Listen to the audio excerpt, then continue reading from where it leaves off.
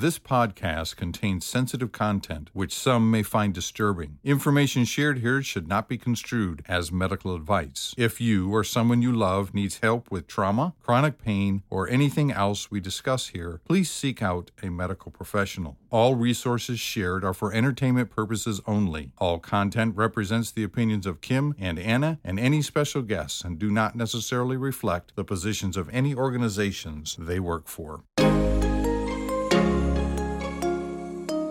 This is not ideal, but we're going with it.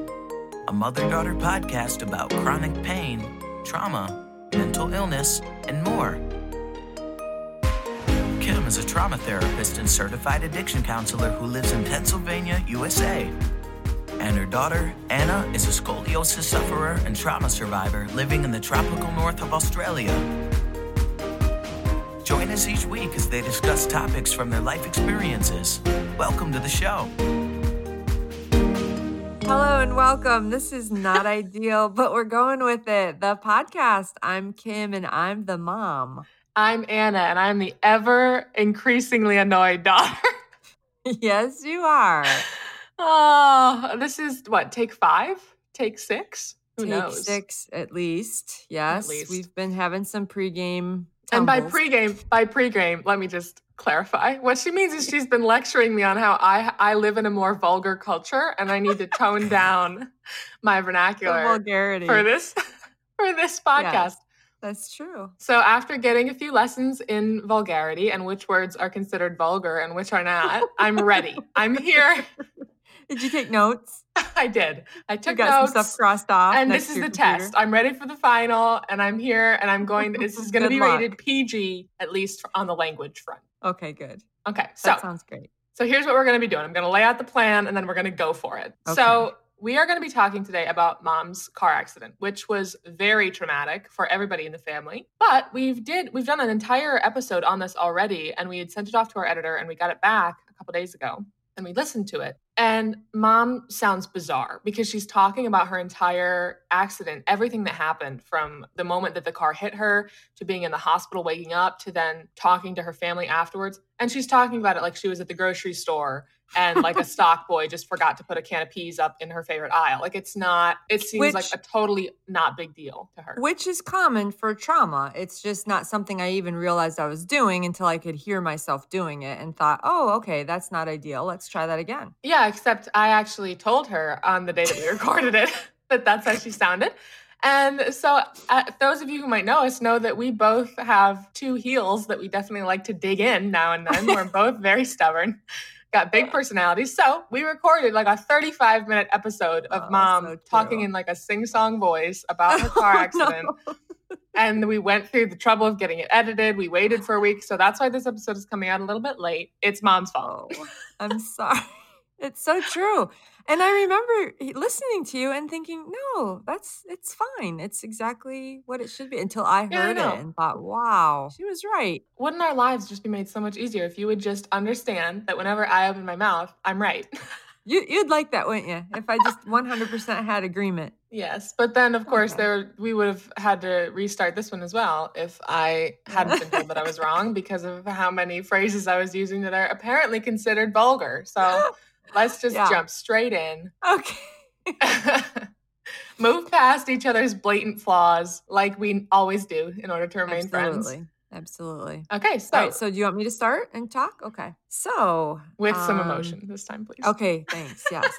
So it was on January 7. We had just come off of a really hard time with Anna. As you know, you guys have been listening to the difficult time. She was back in Australia, still recovering, still struggling. And in fact, we had been most recently concerned about your teeth. Is that right, Anna? That was where there was something happening. You were concerned about how the meds were impacting your bones and stuff like that. Yeah, we found out that because obviously after that surgery, the hope was that it would take away all of my back pain. And it took away some of it, but not nearly all of it. And it actually made pain at night worse for me. And so it ended up that I had been clenching my teeth so hard in pain at night that I had cracked like 3 of my molars. So yeah, we were concerned about my teeth. Yes. And so I remember actually, interestingly enough, that morning I took a photograph. Sometimes I take photographs of skies. And in Pennsylvania, we have some of the most beautiful morning skies. And on my camera, I have a photograph in the early morning. It was just a gorgeous pink sky.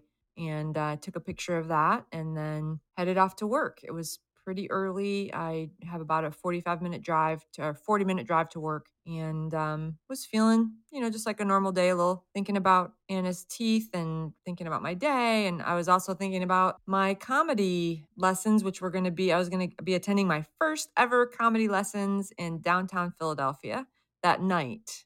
So I was had a few things on my mind, but just driving. I do remember the night before the accident on my way home from work. Actually, it was 2 nights before the accident on my way home from work. I had pulled up behind a vehicle with kind of a scary looking bumper sticker. And I just remembered feeling like scared of life kind of in general. And Wait, what was the bumper sticker?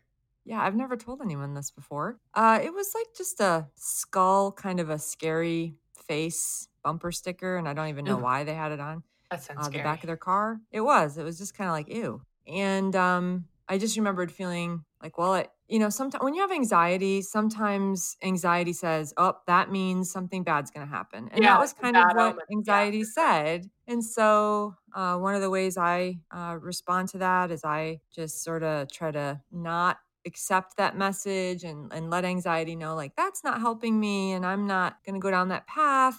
I'm also a person of prayer, so I prayed for protection and then I just went on my way. And then 2 days later, I'm getting in my car going on my way to work and I was in the left lane. I was going about 50 miles per hour and I was coming up to a area of the highway that had a big grassy median in between my traffic and the oncoming traffic. So you don't really pay attention to it. It's had bushes. It's really kind of a nice little median there. And I just remember being in the left lane. I had just come through an intersection and was really thinking just about work. I was getting closer to my office. And suddenly, the next thing I know, there's a vehicle that enters my lane coming straight for me. And some pieces of bushes were flying. And there was no time to do anything. I had fraction of a second. And I do distinctly remember turn my wheel right or left. I must have turned my wheel like a quarter of an inch to the left before there was a smash. And it was the hardest smash I'd ever experienced in my body. And can we pause here for a second? Sure. Actually, I want to let our listeners know, since doing the last episode, our first take, that was seemingly emotionless, Mom has now been having flashbacks ever since then. And so the emotion has kind of bubbled back up. Is that right, Mom? Yeah. So the emotions are like, it's kind of like my body's trying to help me connect with what this smash meant to me and what it was like, what it felt like. And so I guess because this smash is like the thing that's been coming back now that's right. over and over again, right? Yeah. Mm-hmm. Yeah. So anyway, so this big smash, and then I don't recall anything else that happened until someone was tapping on my window. However, after our first recording of the podcast, I had a dream, and in the dream, the accident was reenacted. And in the reenactment, I could feel everything that happened between the smash and when the guy came and tapped up on my door. So almost like I don't remember anything. Yeah, but my dream kind of showed me what happened, and my car was skidding. Actually, my car did a full 180. It never flipped over, and no one else hit me, but it spun around either once or twice, and so I was actually facing in the opposite direction when they came to get me. That would actually be a 360. Oh yeah, okay. You didn't just turn right and then stay. Yeah, it'd be several 360s.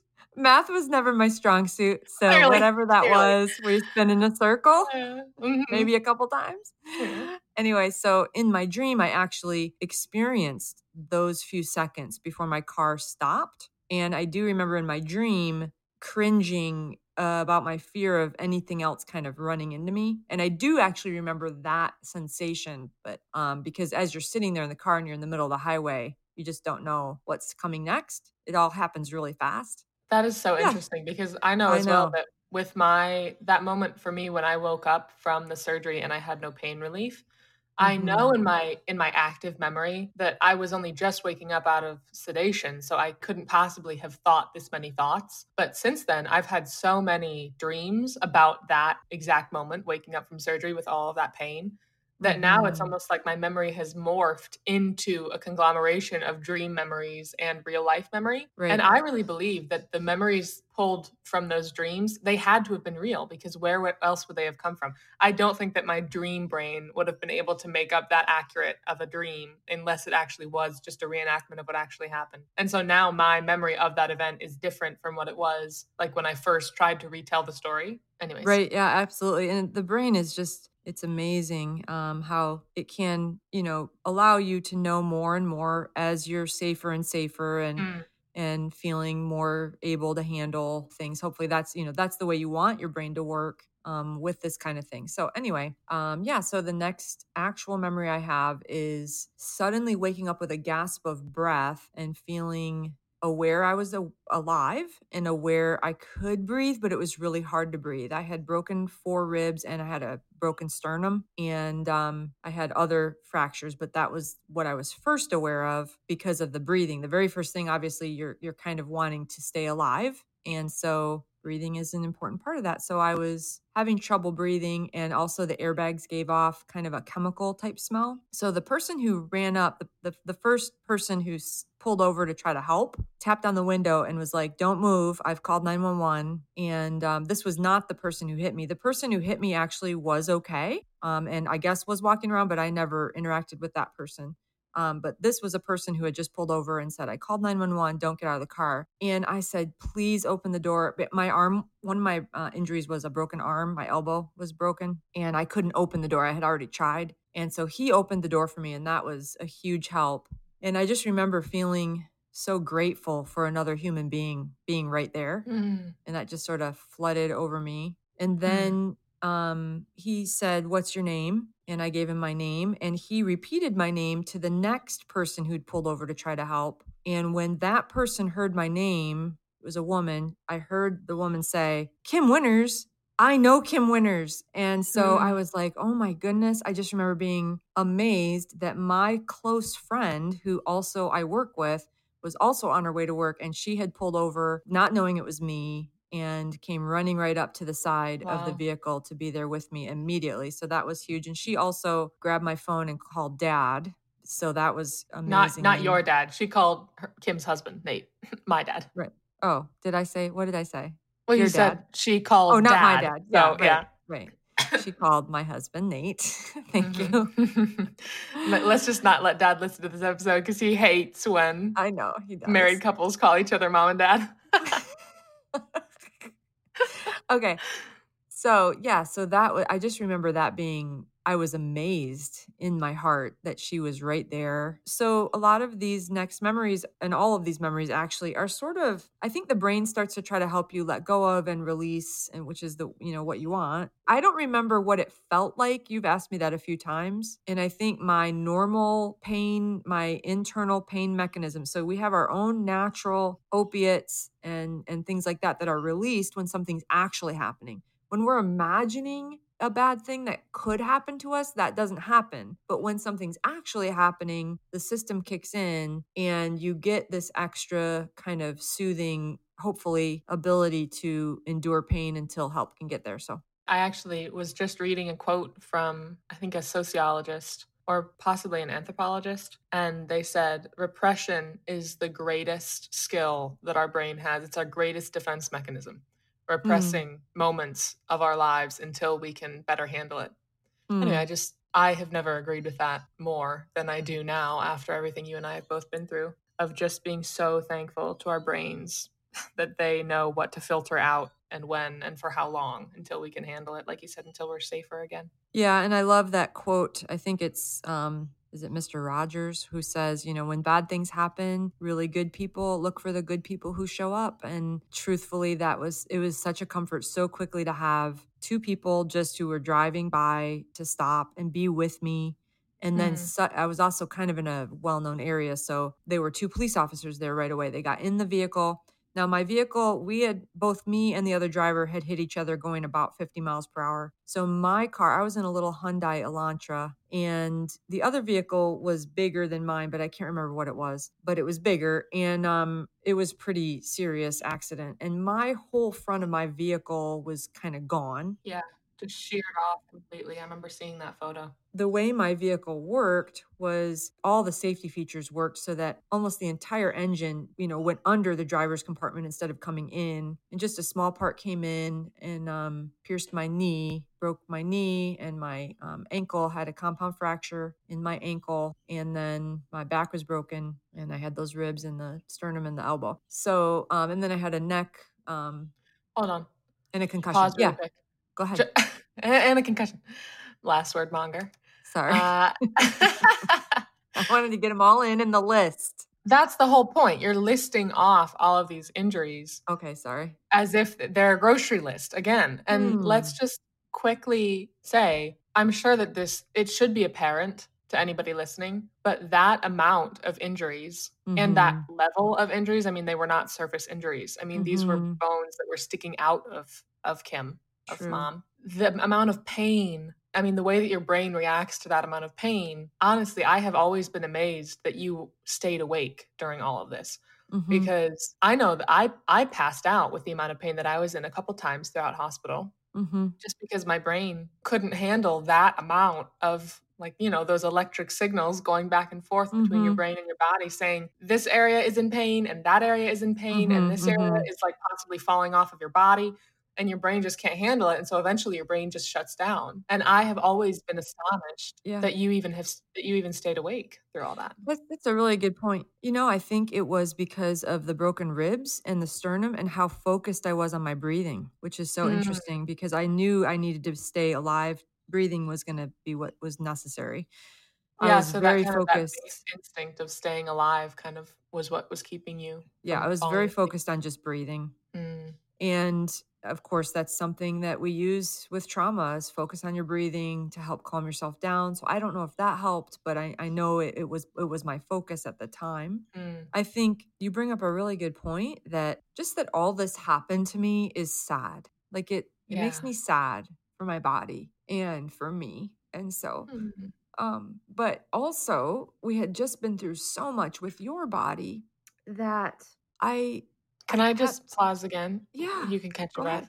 No, but that's fine. I want to just say that this is also, I mean, I remember picturing you when I first heard that you had gotten into an accident. I remember picturing you there in the hospital bed and just thinking how sad it was. Totally. Just how heartbroken I was that this happened to your body and how the world had the audacity to cut into you like that. And I just remember just picturing you there. And actually, after you got into an accident, this is a little bit jumping ahead, but we'll go back to where I'm cutting off from. But Dad actually sent a photo of you in the emergency room to me. And it was kind of a gory photo. There was a good amount of blood. I was so shocked he sent that photo. I didn't even want to look at that photo. I looked, but once I was out of the medications after the surgeries and I saw what photos were sent to you, I could not believe it. But he just is like, here you go. Here she is. Well, but the thing is, I needed to know. I needed to know what was going on. And I remember just looking at that. And since Dad doesn't really know how to work an iPhone, he accidentally sent live photos, not just still photos. So it was like a 2-second video that he was sending each time he sent a photo. And there was this one photo of you and there was blood everywhere. And your eyes, you weren't wearing your glasses. And I remember the fact that you weren't wearing your glasses really shaking me because I'm so used to seeing you with your glasses. And having you without your glasses, it was more than just your glasses got lost in the crash or whatever it was. What it was to me was you need glasses to be able to live your life fully, to be able to see what's going on. You need your glasses. And the fact that something in life has taken away your glasses from you means that you are no longer living the life that you should be living. And how dare anybody, anything, how dare they take away your glasses from you? Because, just it was so sad for me. Oh, my poor sweetie. And of course, these same feelings now I'm having for myself, I had just finished having for you and for your poor body. And even I distinctly remember when they pulled me out of the vehicle. So these police officers both were in the vehicle pretty quickly. So we're back into the vehicle. I'm not out of the vehicle yet. And I'm crunched in there and I really don't want to be in there any longer. The guy who had come to the side of my window, he looked at my leg and did not look like it looked good. But I never looked at my leg until it came out of the cast after they removed the cast. I never looked at my injuries. I think looking at his face made me realize that might not be a good idea. So I just kept my face straight ahead. And as I kept my face straight ahead, and I could feel something was wrong with my back. So I was worried about my back. These two police officers are talking back and forth. And I was, again, so thankful for helpful people, but also decisive people. There was clearly a chain of command. One person was offering options. The other person was making decisions. And I just absolutely loved that they came to a decision quickly. They thought about pulling me through the windshield. I did not want that option. They thought about getting the jaws of life. I did not have a sunroof. They said that would have been the easiest option. We don't have that, and that's going to take too long. We need to get her to the hospital. So they ended up just bracing me and then yanking me out of the vehicle. And again, which was the quickest way and I think the best option and the best decision. But even as they pulled me out, and I don't remember this and I don't remember how it felt, but my friend who was there, who was such an incredible help to me, she said that I screamed really loud at that point. And I feel bad because I'm sure that was upsetting to her and to other people. Oh my word. Who were around. I know that's how I roll. I mean, I'm worried. I apologized for my screaming pandering. more than just this time. What'd you say? I said, yeah, pandering, but not pandering, caretaking is a better word for it. Anyway, but I distinctly remember because how much my back hurt at that moment. I have a crushed L4 vertebrae. When they put me on the stretcher, all I could think of was how it felt for you, Anna, with all that we had just been through with your incredibly sensitive and tender spine. And I had that thought on my way between my vehicle and the ambulance. My daughter went through worse than this. Yeah. So that was hard and I felt sad for me. And I think when something like this happens, you just are trying to get through it. I got into the ambulance and the next thing I remember, they're doing a lot. Again, very thankful. They're moving quickly. I said, I wouldn't let go of the ambulance person, the EMT who was the first on my right and my bedside. And he actually had to pry my hand off of him. He had to, his other partner had to help. Because I couldn't let go. Wow. Even though I wanted to let go, I just couldn't. And I said to him, I'm a redhead and I'm worried that the pain medications aren't going to work because, of course, I was just thinking about what we had just been through with you. Yeah. And he was so comforting. He said, oh, ma'am, we know all about redheads, we're going to take care of you. Do not worry. And so I felt guilty because I thought I'm getting this right now care for my pain and my daughter didn't have that. Yeah, and can I just say, this is something I don't think I've told you before, but you've told me that about what that EMT said about, we know about redheads, you're going to be fine, we know how to take care of you. I know that we know they don't respond well, they said, to, we know how they respond or whatever. I know that was comforting to you to hear, but that almost makes me angry to hear. I mean, it does. It makes me angry to hear because of the amount of times I have heard medical professionals say that and how it gives me anyway false hope because they always say, I mean, the amount of people in emergency rooms and doctors who have said we need to get you to the emergency room, the amount of people who have said to me who have medical degrees who've said we know all about what painkillers are and aren't going to work for you, and then me telling them no, you don't. Like, I know what you know because I have studied what you know because of how many times this has happened to me, and I can tell you that what you think you know will work and won't work is not the case with me. And just how infuriating it is for me to hear medical professionals tell me that they know better than I do what's going to work on me and what's not going to work on me, which for the hoi polloi is true. For the general populace, normally, yes, medical professionals will know better than they will what's going to work for them. And I'm so glad that was helpful to you to hear. But hearing him say that to me is just an echo of a call that I have heard 1,000 times that has been so far from the target. I mean, just, it makes me angry hearing it. Well, and again, I don't know that your opiate resistance was all about being a redhead. No, it definitely isn't. But it's the fact that you can say to medical professionals, I'm different. And they say, you're not. And you are what I've studied, which for your case was true. your only difference was the Right. fact that you were a redhead, and that difference was maybe, had maybe a small impact. But for me, when I say I'm different and what you've studied is not going to work for me, and they say, yes, it will, because I've studied it Yeah. and I know for sure that, my knowledge is superior to yours in this department. It just makes me so angry. And it's just the fact that he used the same words with you that so many people have used with me. And it can't Yeah, help that's but true. incite anger in my own heart. So I'm so glad that it was helpful and it was true for you, that they actually did know. Correct. I mean, I was prepared for it not working, but it actually worked quite well, and I was kept very comfortable. Yeah. Relatively yeah. comfortable. I mean, as much as you could be with what was coming, but I felt very thankful. So I had this mix of feeling taken care of, feeling uneasy about whether I was going to be taken care of, whether it was going to actually work. Just shock, obviously. This was not anything that you expect where you're driving along and someone crosses a median and hits you head on. Yeah. I was worried about the other driver. I did ask what happened to the other driver and were they okay? And they told me, yep, the other driver's fine. He had a seizure and crossed the median. It was no one's fault. And so I was thankful for that. You have all these different emotions, all the whole family and you and me. And I'm having all of these things occur to me. And luckily, thankfully, I was only a few minutes away from the hospital. Yeah. So they decided not to get the airlifting thing. They did talk about that. But Airlifting thing, let's just get aka her there. helicopter. Helicopter, yes. What's it called? Lifeline or something like I've got that. no Anyway, idea. so they drove me just like a 5-minute drive, and you could hear I was being brought into the trauma. I was actually miraculously right next to the only trauma one hospital in our area. So I was brought right into the trauma bay, and I wanted to see my husband.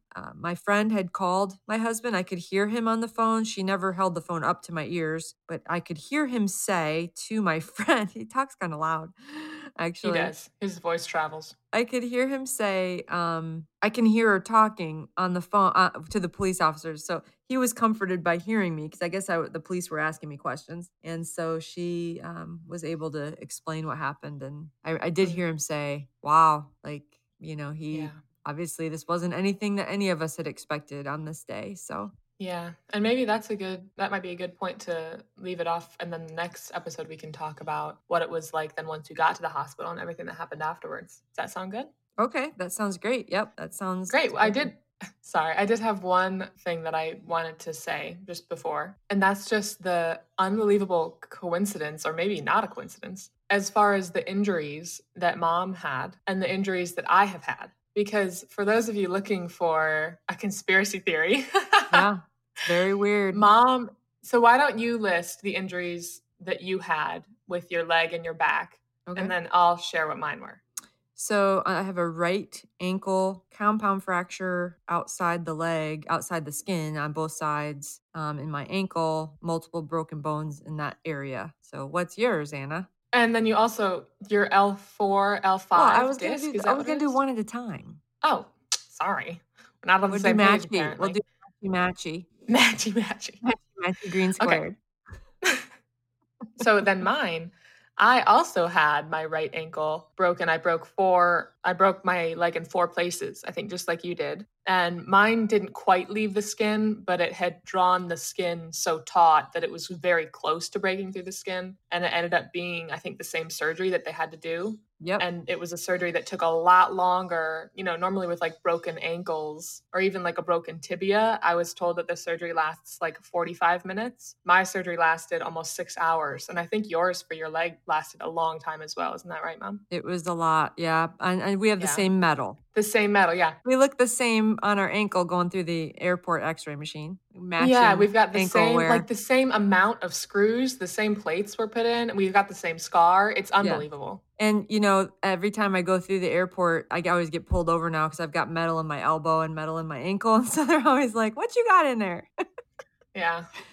I don't They think they always probably make me do go that with you, Anna, because you have so much metal, right? Do you get pulled aside? I've gotten patted down a few times, yeah. Well, they never send me through the metal detector anymore, like the arch that you walk through. Oh, They really? always send me into like the x-ray machine now so that they can see. And after my back surgery, going home to Australia, I know that then I got patted down afterwards because it wasn't standard back surgery stuff that they could see in my back. Mm-hmm. So it didn't, there were no rods. There were just a bunch of pins that they could see because the other pieces of hardware in my back aren't hardware. They're like almost made of like nylon, like surgical grade soft material. And so Oh, it looks like it's a back surgery, but missing some key components. And so then that looks a little bit suspicious, I guess.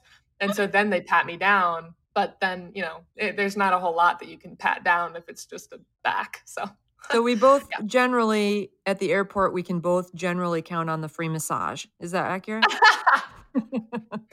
Yes, we definitely can. Especially the elbow. Like, I think they're used to seeing ankle injuries, but my elbow has so much metal in it that they definitely give me a nice little left arm massage. Okay, so the other injury that's the same is we both have L4. I have a crushed L4 vertebrae. And what's yours? I am thinking more of my disc between my L4, L5 disc. So I have degenerative disc disease. And between my L4 and L5 vertebrae, I have the disc that is the most degenerated. So it's basically already, even though I'm still in my early 20s, it's basically bone on bone already. So that's the point in my back that I get the most pain from. And your back is now also in chronic pain. That's exactly where I'm getting the pain. Yeah, exactly. So we have the exact same chronic pain area in our back. And the same issues with our leg, because it's not just that the injury is the same, it's that the post-injury recovery is the same, meaning we have less dorsal flexion in our ankle, meaning like it's harder to run and things like that. Our ankles aren't as flexible, obviously, because there's hardware in there. And, there's that pain when you are running, because I've actually had to start only running on the elliptical because I can't run on ground anymore. And Mom has just said recently that you've gone back to running around the neighborhood, right? Yes, I am averaging a 15-minute mile. I'm proud to say Wow. I can run for a full 30 minutes. But I 2 feel miles. Yep, I feel good. I mean, now I was doing it, and then what happens is every time the weather changes, all this metal in my body and my bones, they just are like, stop it, whatever you're doing. Yeah, so many people have said like that's a wives' tale. The metal in your body doesn't actually react with weather changes, but oh my word, yes, it does. Yeah, come a little closer, and I'll put some metal in your body, and you can see because there is no doubt that it happens. And actually, I feel it before I can feel it in the weather. So like it's the barometer changing, and then all of a sudden it'll be humid, or I'll feel the pain, and then it'll be cold the next day. So anyway. So that's happened recently. So I stopped. I'm going to try to go out tomorrow morning if I can muster up the energy. Yeah, but you say that every step that you take, every pace you make with your right, every step you take with your right leg, you can feel the pain, right? Yes, I run because of the benefits to feeling down and anxious. And so I do not run because I just love getting out there like some people are. I am not like excited about running. I know it's important and I know it's helpful to my mental health. So I like to run and not remember I'm running. I like to listen to podcasts or listen to music. Yeah, totally same. I like to try to make it feel like I'm not inside my body. Yeah, when I'm running. Exactly. But right now, every step I take with my right foot and my knee, it's like, here you are. I'm still here. This is my body. You're in your body. You're taking a run. That's another step and another step and another step. And so it's really annoying, but I'm working through it. And they told me, they showed me where the pain level should get to before I need to stop running. And I've never, gotten to that point.